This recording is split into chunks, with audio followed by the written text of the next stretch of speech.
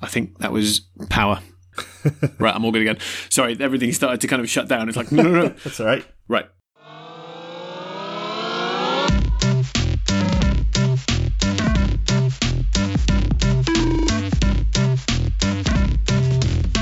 You're listening to I Might Be Wrong, a podcast hosted by myself, Rich Newnham, and my co-host, Henry Salmon. Welcome back. You've got me, Rich, and Henry. How you doing, sir? I'm very well, thanks, Rich. How's life with you? I am good. Welcome back to the country. You only got back in yesterday, day before? Yeah, a couple of days ago, went to the continent, which was great. A little bit weird going through customs and having to fill in all these forms, and yeah, it's all a bit odd. Contact tracing and face masks and you name it. But it meant a trip away, so it was good fun. Did you get forehead temperatures apped in the airport? No, we had... So because we were going to Italy, they decided to totally over-engineer the whole process, and they had proper huge temperature sensor machines like at both ends of the airport. Oh, really? And, yeah, and they had ridiculously long forms that were paper. You had to print them out and then write in ink and all this stuff. It's like, who does that anymore? Who uses a paper form? But the Italians like... Throws a shoe. Exactly. So we did all that and, yeah, got to the destination, had a good time, swam around in a swimming pool and then came home. But yeah, it's Italy. It's pizza and pasta and sunshine. So what's not to like? So yeah, nice. Very, very refreshed. Well, we missed you. Yeah. Although Pat did a great job standing in. Yeah, I haven't listened to it yet, but yes, I will go. I will be catching up. Yeah, it was a fun one. But anyway, you've brought us another noisy guitar band this week, haven't you? Yeah, I have. Not quite as noisy as The Offspring. Similar era, I guess, probably just slightly later. But they are probably one of my all-time favourites, or at least this album is probably one of my all-time favourite albums. Mm-hmm. It's right in my kind of probably top 5, just because of when it happened. So, Band as Ash, album is 1977. The album hit just as I was kind of hitting kind of secondary school, and it was just perfectly timed. It was 96, wasn't it? Was it 96? Yeah, it was 96. Yep, because Tim Wheeler was 19 years old when he released his first album, and it's a belter. What a bastard. It's incredible. So the bands, they're a three-piece, Tim Wheeler, Mark Hamilton and Rick McMurray, and they started wanting to be in a band before they could play music. So they were at school, they met at school, and they all got guitars for Christmas in like 1989, and so they were like, yes, we can now form our band and start making music. They wrote Jack Names the Planet, which is a really good song, and it stands up when Wheeler was 16. And right. So when they're just literally kind of playing around in school, these guys were making really quite impressive music.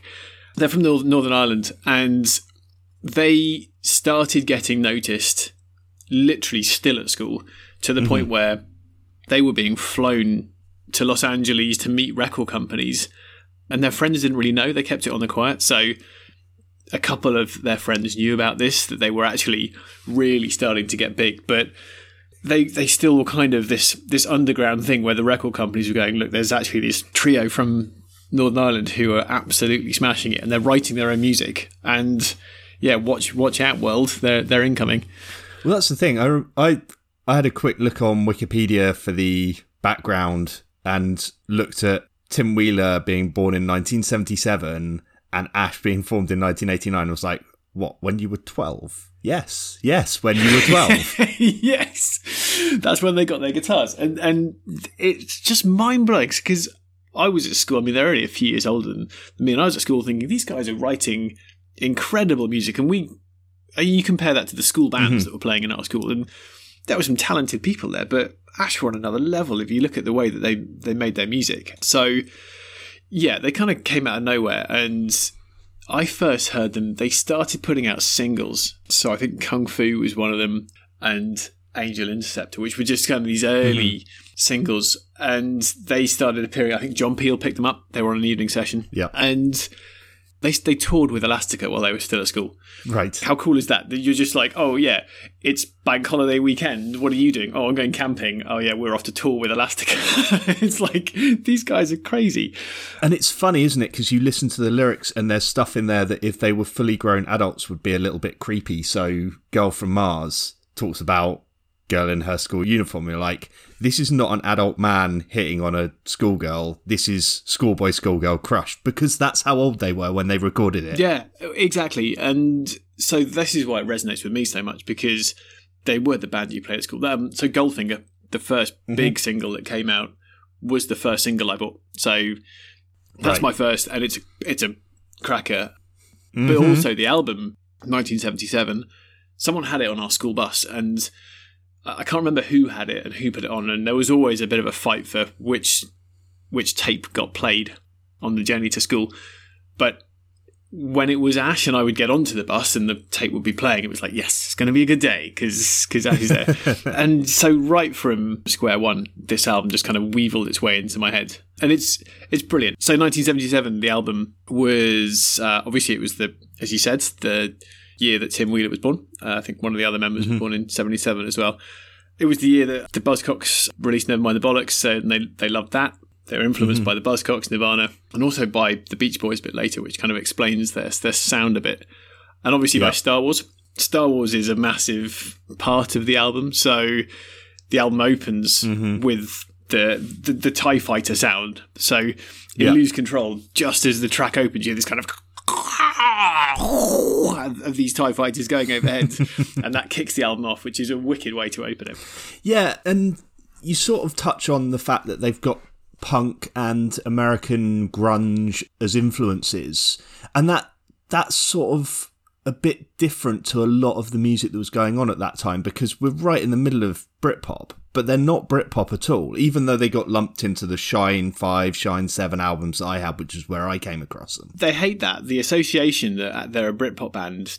They don't like it, and I completely agree with them. Yeah, they're it's not fair. a Britpop, but they're nothing to do with Britpop. They're more American than English in their sound. And they're sort of on that border between punk and American mainstream indie rock. So if you think that, I'd say the American band that they're most like sound-wise, probably the Foo Fighters. Yeah, I hadn't thought about that, but they do have that sound. Big guitars, big hooks, loads of energy, great ability to write a slower song as well. Yeah, that makes sense. They started as more of a metal band, and they wanted to go for that noisier edge, and then Wheeler said he listened to Pet Sounds, and that really caught him, and that kind of changed his musical direction a little bit, and you suddenly hear all these harmonies and things, and so there is that kind of crossover. And I think that's what's great about them as well, is the fact that I think I like this about a lot of big rock music that I like, is that it has melodic sensibilities to it. There's an edge to it that's not just loud guitars. So you think about Nirvana and you think, there are full-on in-your-face grunge band, but at the same time there's still those melodies and those hooks that are in there that bring something more to the table than just noise. Yeah, and I think a lot of that's to do with the production, which is incredible. Owen Morris was the producer, and he produced Definitely Maybe and What's the Story, Morning Glory for Oasis. So he'd come from producing them, and then he was working with The Verve at the time, I think. Okay. So everything on Angel Interceptor, which is one of their earlier singles, is recorded on all The Verve's kit. Okay. And also with The Verve's kit, the drum kit from The Verve, I think the drums were owned by John Bonham. Okay. Obviously Led Zeppelin. Wow. So Kung Fu from Ash, if you listen to the drums on that, those drums are John Bonham's drums. Nice. How cool is that? And again, these are like school kids, and they've toppled out of school. The drummer's playing the drums of probably the greatest drummer ever. And I mean, what an amazing time to be part of all of that. That craziness. And it is just a fantastic album. It's a really, really great album. We've already mentioned a number of tracks on there, but which are the ones that really stand out for you? So obviously Goldfinger is the one that I like. And interestingly, Tim Wheeler didn't want to release it because he thought it was a bit slower and more different. But I think that's why they liked it so much. So that's probably the obvious one. Girl from Mars is the big old single, which everyone knows. Apparently Girl from Mars is now so famous, NASA used it as their on-hold music. So if you're on hold at NASA, you get Girl from Mars for a little bit. So brilliant. That's how big these guys got. And then things like Kung Fu as well. I'm naming the greatest hits just because they're brilliant. Kung Fu. Kung Fu's awesome. And that's a proper balls out borderline metal track. I love Kung Fu, and it name checks all of the Kung Fu films, and they name check Jackie Chan. Jackie Chan used Kung Fu as yeah, and in the end credits of one of his films, like I think it was Rumble in the Bronx or whatever, right? In that film, Jackie Chan said, "Can I use your music for it?" I mean, again, these are like teenage kids sitting in their bedrooms looking at these films, and then suddenly the film stars are going, "Yeah, we want to use this." That's cool. Yeah, it is cool. I want to bring up Gone the Dream because I think it's a really, really lovely track, and it sort of does that really nice break up the full-on rock side of things to just slow everything down. But there's a load of strings in there and things like that. They're just wonderful. I'm really glad you mentioned that because it's not, well, I was going to say it's not typical Ash, but it kind of is. They do this stuff really, really well. So the strings in Gone the Dream are wonderful. And again, it's back to the production. Tim Wheeler did all of this. So they were recording the album, and Owen Morris was a bit of a nutcase. He liked to drink. He liked his drugs. He was giving the band drink and drugs and was totally kind of, they were teenagers, and he was like, yeah, let's go. Let's do the rock and roll thing. And they were totally just led on by him.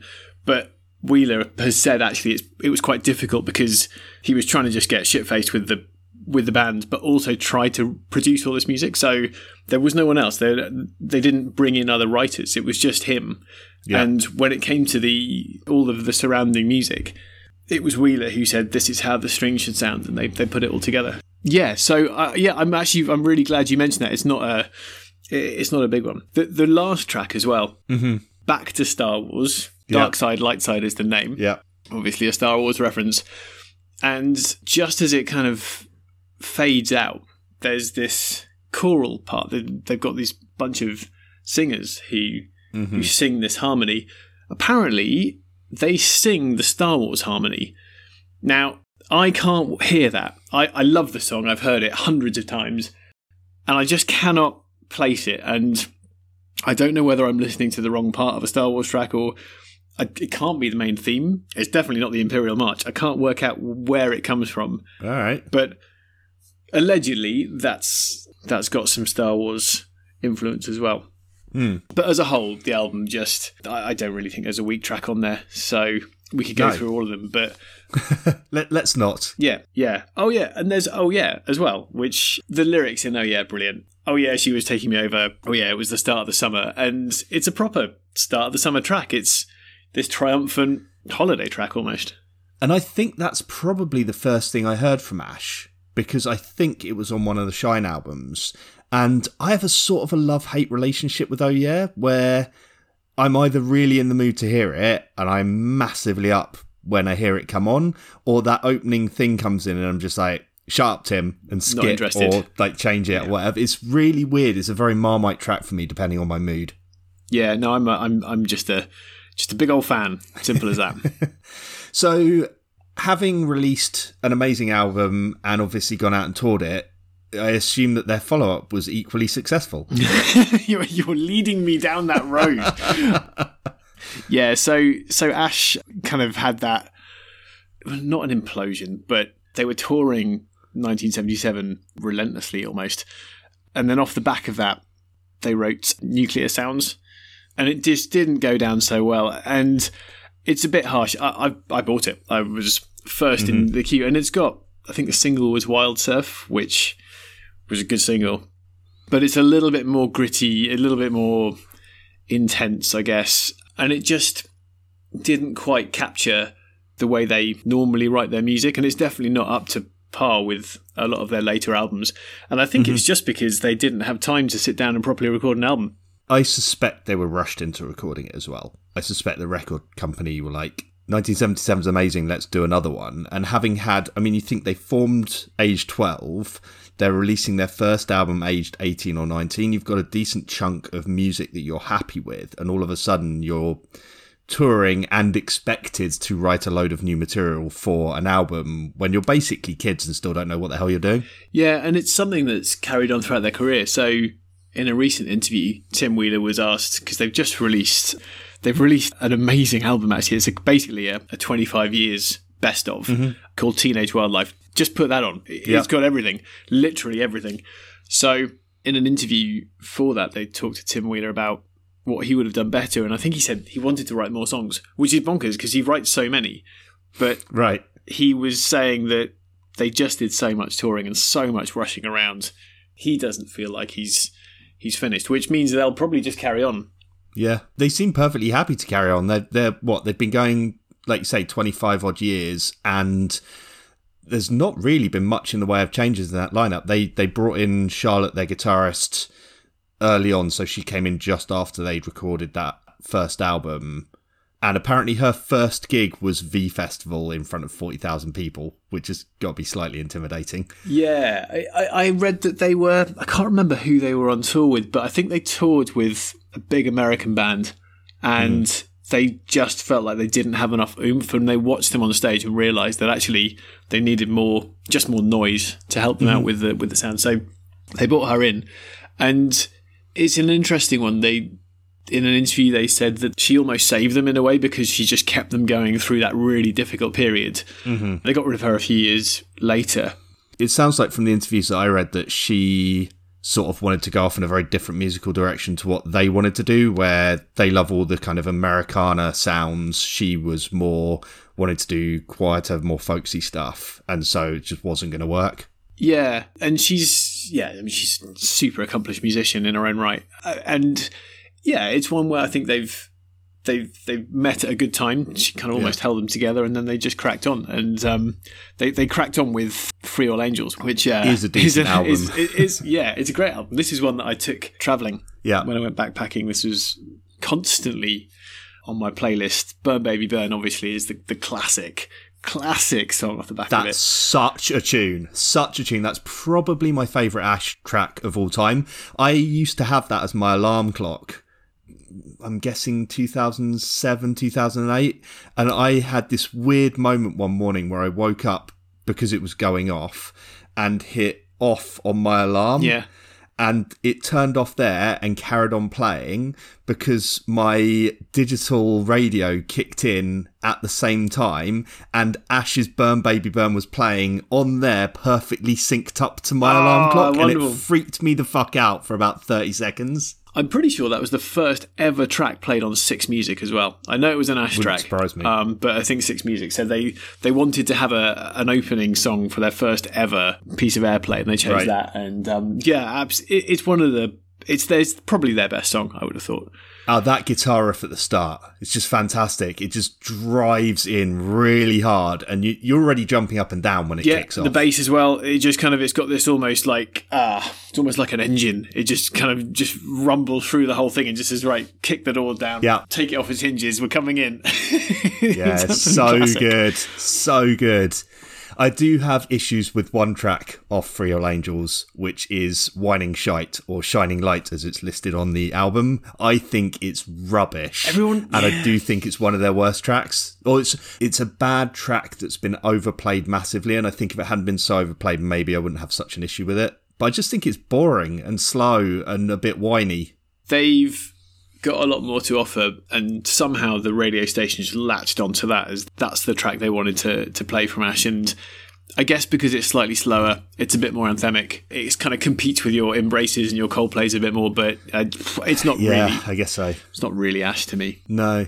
I hate being down on anyone that we talk about in this podcast, so I want to bring it back up. Shark on this album is bloody brilliant. Yeah, and they've got a couple of little standouts. Shark is one of the good ones. But yeah, they kind of they released this album and then they said, that's it, we're not doing any more albums. And they wanted to do singles.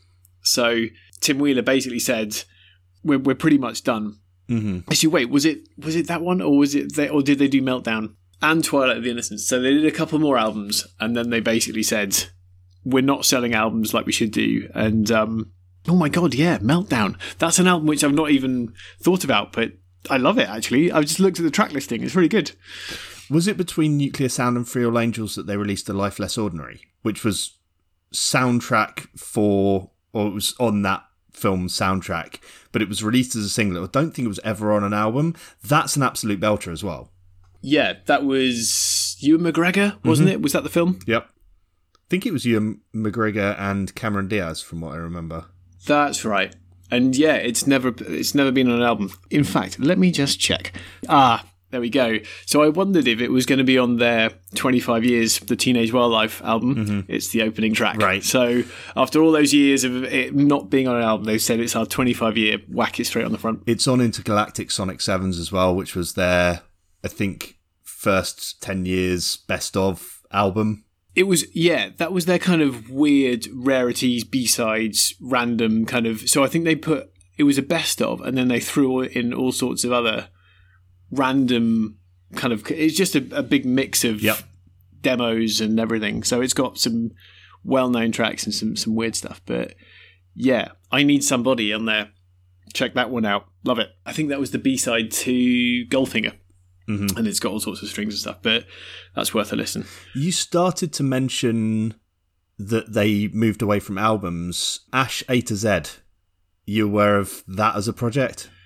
Only on my Spotify. Okay. I have no idea what that is. So A to Z was released as they decided to do a subscription, year-long subscription, where every 2 weeks they'd release some new music and you subscribed to it and you would get sent that music, because it was in that weird period where album sales were sort of really falling off, but Spotify didn't really exist yet. And so Tim Wheeler decided this would be a really great way to get music out. Apparently it almost caused them to burn out a bit because they were constantly in a state of trying to create and record new music.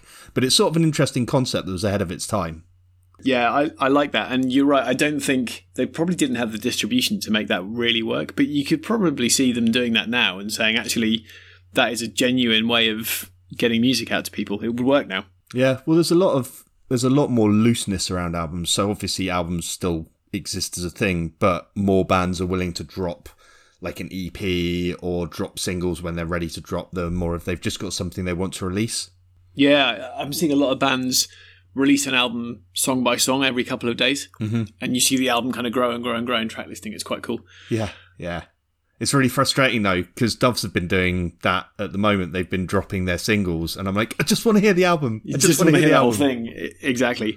While we're on albums, I'll finish on the album front. Mm-hmm. I have to mention Kablamo, which was their kind of comeback album. Most people will have not known it came out, obviously, because the scene, the indie scene, vanished a long time ago.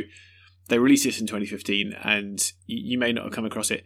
If you like 1977 from Ash, please do me a favour and listen to the first 4 tracks on that. Maybe the first 3. Go and listen to it, because it's got the same energy, the same kind of style, really interesting songwriting. And I put that back on and it was kind of transported to, oh my goodness, this is like proper Ash again. They're really back in the house. I can't say I have listened to it, but I will go and listen to it after this, which I always say and then sometimes do. Do it. Even the first track, which is called Cocoon, pop that on. Yep. And it's just got that energy that they had when they were teenagers, and it's still there. So from that perspective, what did Ash bring you into musically? Because I'm going to guess that they were a fairly big influence on your loud guitarsy band type love. Huge. I guess them, more Ash. They were, I think the interesting part for them was they had the harmonies and they weren't just straight noise. Mm-hmm. Punk was where I really got interested, but they just spread that out a bit. And I don't know if through them I started enjoying music more like the Beach Boys, or whether it was that they were kind of just creating that music and I'd heard it elsewhere. But yeah, they haven't led me on to any other bands. Okay. They're not a kind of... I mean, they're not like your Radiohead who just creates this new world of music. They're pretty simple. There's nothing sonically mind-blowing about Ash, which is a little bit why I haven't really brought them up before now, because they're pretty simple. They just create really good pop rock music.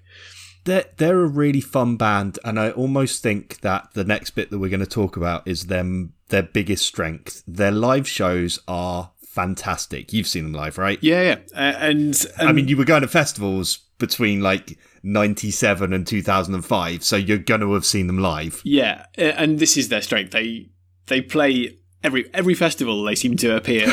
They even appear in like tents when you kind of you're not expecting them, when they're just playing again. Yeah. I think they just turn up at festivals with their gear and are like, hi, can we come in and play? And everyone's just saying, please come in. And they've just got this, the energy that you hear in the records just transports to to the festival experience or the gig. You were at Glastonbury 97, right? Did you see them there? No, I only got in for one day, so I was only there for the Radiohead one. I think they played the Friday night on the other stage. They played 2 sets that weekend. Apparently, having done their set on the other stage on Friday night, they were still hanging around getting drunk at the festival, because if you play Glastonbury, I assume unless you have commitment somewhere else, you're going to stick around and enjoy the festival. It's one of those festivals. Steve Winwood was apparently forced to pull out on the Sunday night Pyramid Stage headline set because he couldn't get onto the site because it was so heavily muddy. They just couldn't get them and their gear on. And so Ash were asked to come on and play. And so they played the headline set on the Sunday night on the Pyramid Stage because they were there and they had their gear. Apparently they were shit-faced mid-afternoon when they were asked to sober up to play. I didn't know that. I was only there, well, I went on the Saturday and I was there for Radiohead. And yeah, can confirm, absolute mud bath to the point where there was like rivers of mud flowing downhill. There were tents under, like probably about 1 meter deep in mud. Yeah. I've never seen anything like it. Absolutely crazy. Yeah, I have been fortunate never to have that level of ridiculous, crazy, wet festivalness. I think End of the Road a couple of years ago was the worst I've ever had. Consistent rain over a couple of days. Or in fact, it was that and Arctangent the same summer were both mud fests. And yeah, Glastonbury when it's a mudfest must be miserable. You and I went in 2003 and it didn't rain at all. We got brilliant, wonderful sunshine for the majority of the time that because we were there from the Tuesday to the Sunday night. I think on the Friday we were stewarding on one of the gates mid-morning to lunchtime. So I think we finished about 2. And as the first notes were played on the main stage that day, the rain started, and it wasn't that heavy. It was like a medium drizzle, and by the time we finished stewarding and headed into the festival to get some food, it was already like 2-inch deep mud, which then dried up again when the sun came out. I think, didn't we see Athlete? Were they the first band we saw? Athlete brought out the sun. Yeah, that's right. I remember that. No, that was cool. Played Vehicles and Animals and the sun broke, and it was that's lovely. Right. Yeah. So anyway, Ash, a festival band. Yes, if you. Yeah. I saw them recently. They played, when I was at Trees, 2000 Trees. I don't know if you know it. It's one of those more, the heavier end of rock. So it's quite emo. It's got some metal, but a lot of like good alt rock stuff as well. And Ash played. And it was myself and Max and a couple other friends who were there as well. All just like belting out Ash classics towards the back of this main part of the crowd, and there's all these kids that are like 19, 20 years old just looking really confused as to how we know all the lyrics for this band that they've just discovered. Yeah, I can understand that, although I guess that does put us squarely into the older category, but I don't care. Yep, me neither. And they still sounded great. They still had loads of fun, energy. They weren't just doing by numbers hits. It was a belting set. The other thing that I love about them live is that they have no shame or concern about playing all the old hits as well. They just love it. And they've said it makes them feel like teenagers when they start playing the songs and people sing along.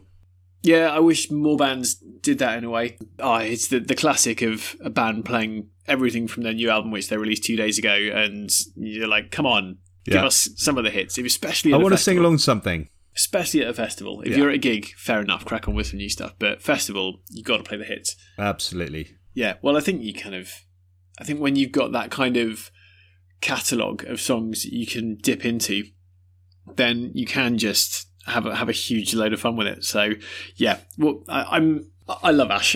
They're not the most inventive band. They're never going to win all sorts of awards for their incredible, clever songwriting, but they're a fantastic band to have in your CD collection. CD collection? Who has that anymore? We still have them in our CD collection. My MP3 collection. Yeah, no one has those anymore either. No. Stream everything now. True. Well, always fun to chat Ash because they are wonderful and fun, and there's absolutely nothing wrong with that. Yeah, and I'm now glad that I decided to talk about them because I was thinking, are they really up to kind of a mention on I Might Be Wrong? And it's like, yeah, totally, they should be. Even just for 1977, and there's other great stuff as well, but that album alone is just a fantastic great rock album in a sea of Britpop, other boring stuff. I mean, there's some great Britpop, don't get me wrong, but there was a lot of dross out there at the time. Yeah, so it holds a special place in my heart, and probably many other people's too. Absolutely. Well, thanks for bringing them along. I have enjoyed chatting about them. Yeah. So, as always, you can find us at I Might Be Wrong UK on Twitter, Instagram, which I probably should update at some point, on Facebook. Come and have a chat. Let us know what you think. We always enjoy hearing more, particularly from some of our listeners like Ed, who have all sorts of interesting facts that they add to the comments on the posts. So cheers, Ed. Always appreciated. Cool. We'll catch you next time. Thanks, mate. Thank you for listening to another episode of I Might Be Wrong.